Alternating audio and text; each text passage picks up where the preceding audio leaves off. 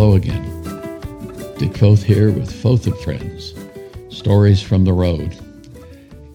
There's a tune I want you to hear that's unique to this moment, this week, for me. It's a tune that was played at Denver International Airport this past Sunday morning at 8:45 a.m. Here it is.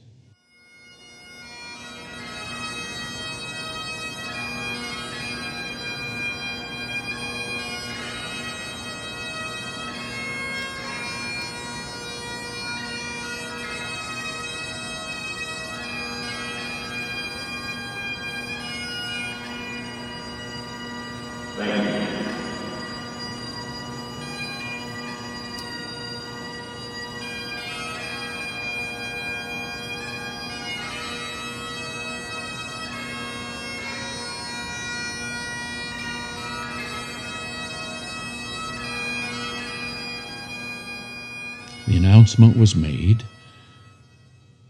in the area where you go through security that they would like people to pause for a few moments of silence in memory of all of those victims of 9/11/2001.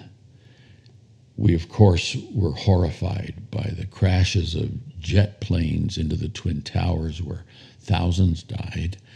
343 firemen died on that day in those towers. I happened to be in Washington, D.C. that day. I was about a half a mile to a mile north as the crow flies on the Virginia side of the Potomac River across from Washington, D.C., north of the largest office building in the world. That office building, for which they broke ground on September 11th, 1941, is called the Pentagon.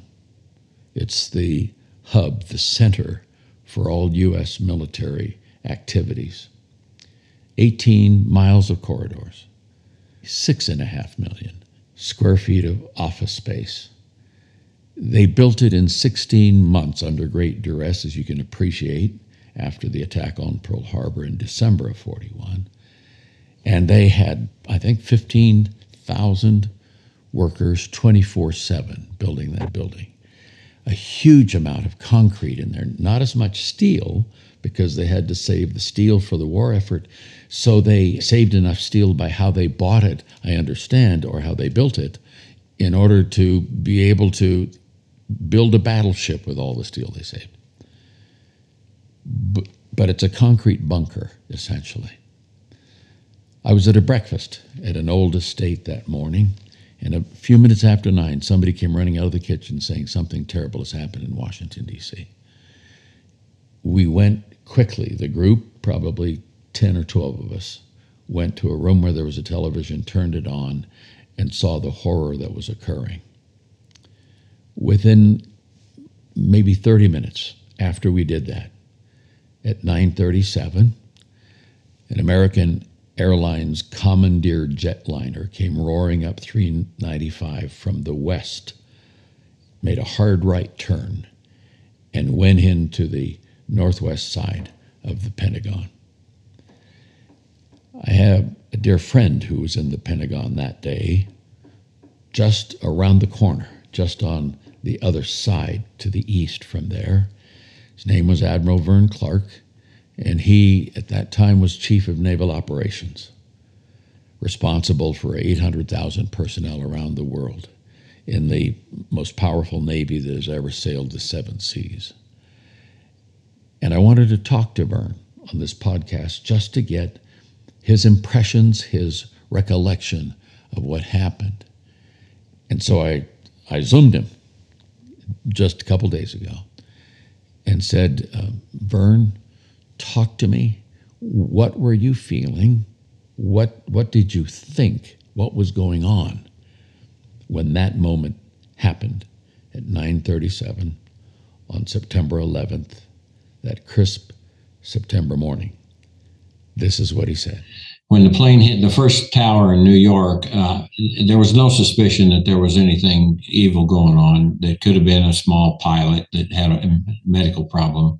Then 15, 17 minutes later, the second airplane went in, and immediately I knew that there was a huge issue.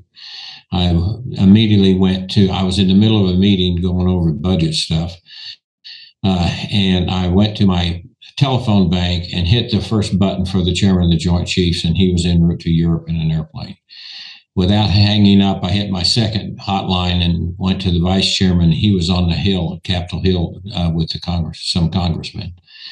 I said to the executive assistant, make sure that they're moving out on DEFCONs. That's defense conditions, and that's need to be done right away.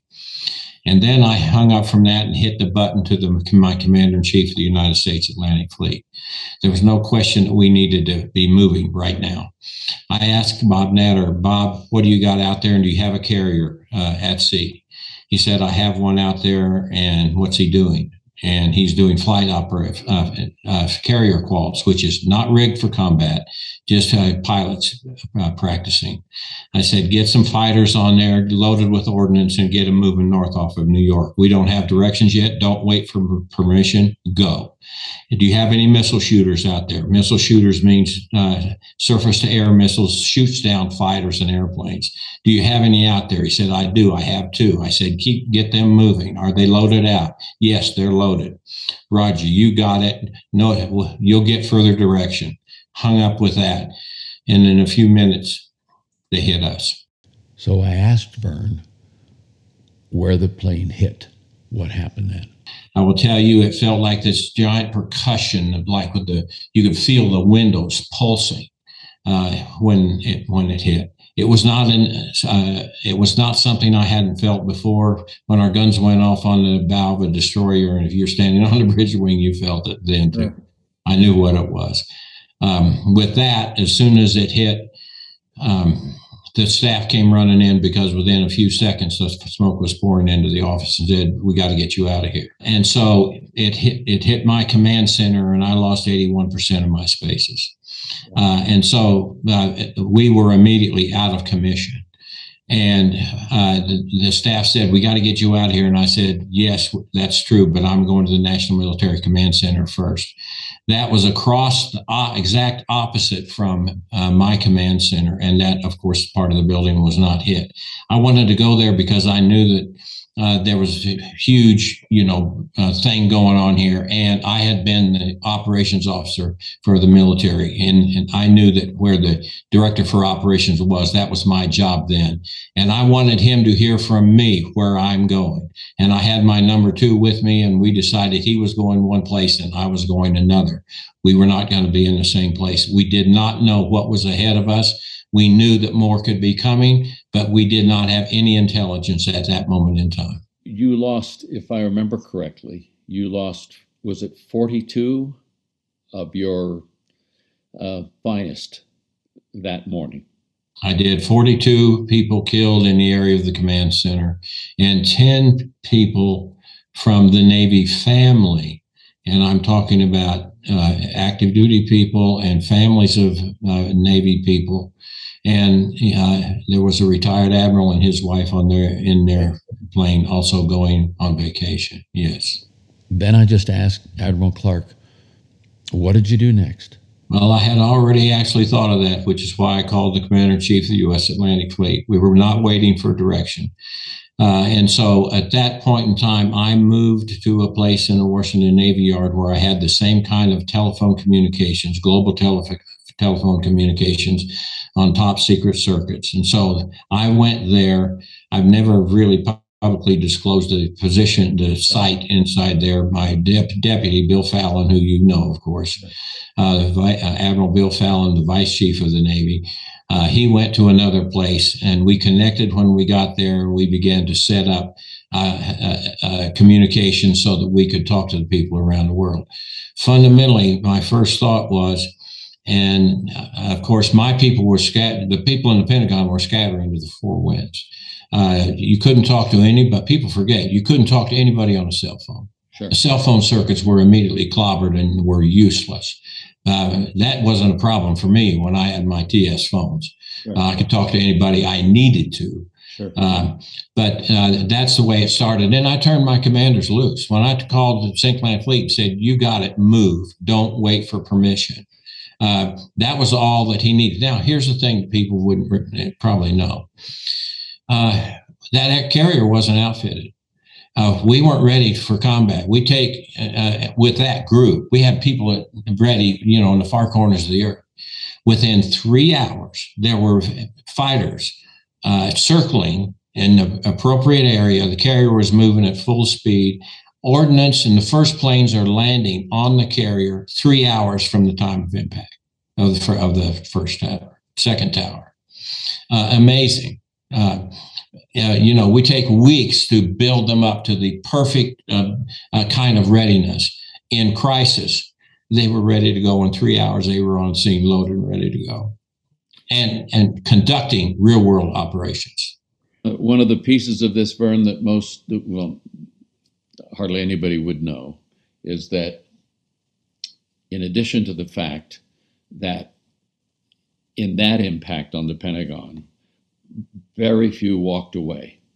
You either lived or died. I think there were 5 in the hospital at the end of that week. I think that's right. Something like 5 to begin. 5 people on day one. At the end of the week, just one. And of course, you know about him very well. He was a Navy person. And but here's the thing, and I'll wrap with this.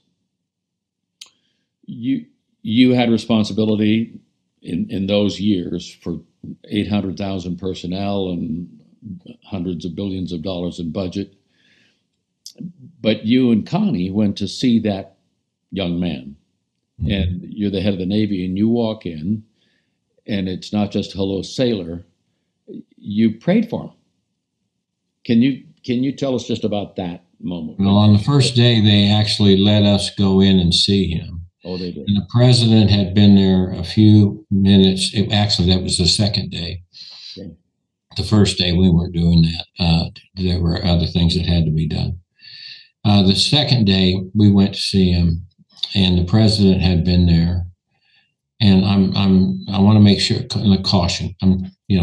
Those days are a blur now, and I don't remember if it was the second or third day. And so. When I went in, I had never seen anybody in hospital like this. His whole body heaving, burned over, most of his body. The jet fuel hitting him, flaming. And now here's what's amazing. You said it. Only 5 people in the hospital from the Navy. And all were out of the hospital by the end of the week, except him. And of course, he went on for weeks and then months, and we almost lost him. And you'll remember that day I sprayed in your kitchen for him that night. We thought we were going to lose him, and the Lord spared him. Let me just give a little backstory right here very quickly. What happened was that Vern and Connie Clark, a few weeks after 9/11, came to our house for dinner, and when they walked in, they were somber, and we said, "What's the matter?" They said, Kevin, the young man, we just got word as we were driving over here that his organs are failing, that he has gone into some kind of comatose condition, apparently, and they don't expect him to make it through the night. After all these weeks and all of this pain and all of these treatments. We had dinner together, and it was rather subdued, as you might expect. But at the end of their time, we just agreed we'd have a little prayer. And so standing in our kitchen, we just prayed together. Just a simple prayer. Just Lord, you know Kevin better than we do. You know his heart, you know his need. And we don't know what your thought is, but if it's all the same to you, we'd like to keep him. Thank you for hearing us. Amen. It was about that simple.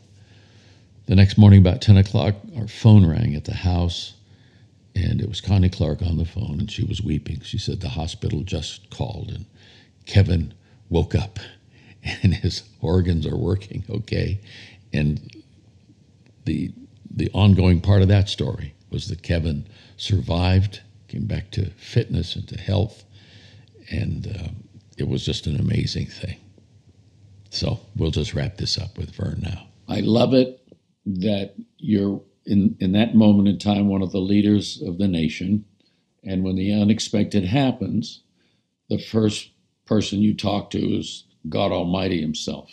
And it's not just a cuss word or something. It is in fact a plea, if you will. Thank you, Vern. Thank you for sharing. Man, just say that, and you've heard me say this before, it is amazing how we condition ourselves. It is true. Every time I met a significant situation instantaneously, and I said it, I lived a life of long prayers and short prayers, but by far short prayers. Lord, give me wisdom in this moment. You had it, and you still have it. Thanks, brother. You bet. Great seeing you, Dick. Godspeed. Bye-bye. I just can't get over to the fact that we have people in leadership in a variety of places in our nation and around the world who think in that way. And there are hundreds, thousands. I know sometimes we don't think that. I'm just saying that in this 9/11 week, that there are. And for us to be able to know someone like that is a huge encouragement. When I hear Vern say short prayers, my life has been filled with short prayers. God, give me wisdom in this moment.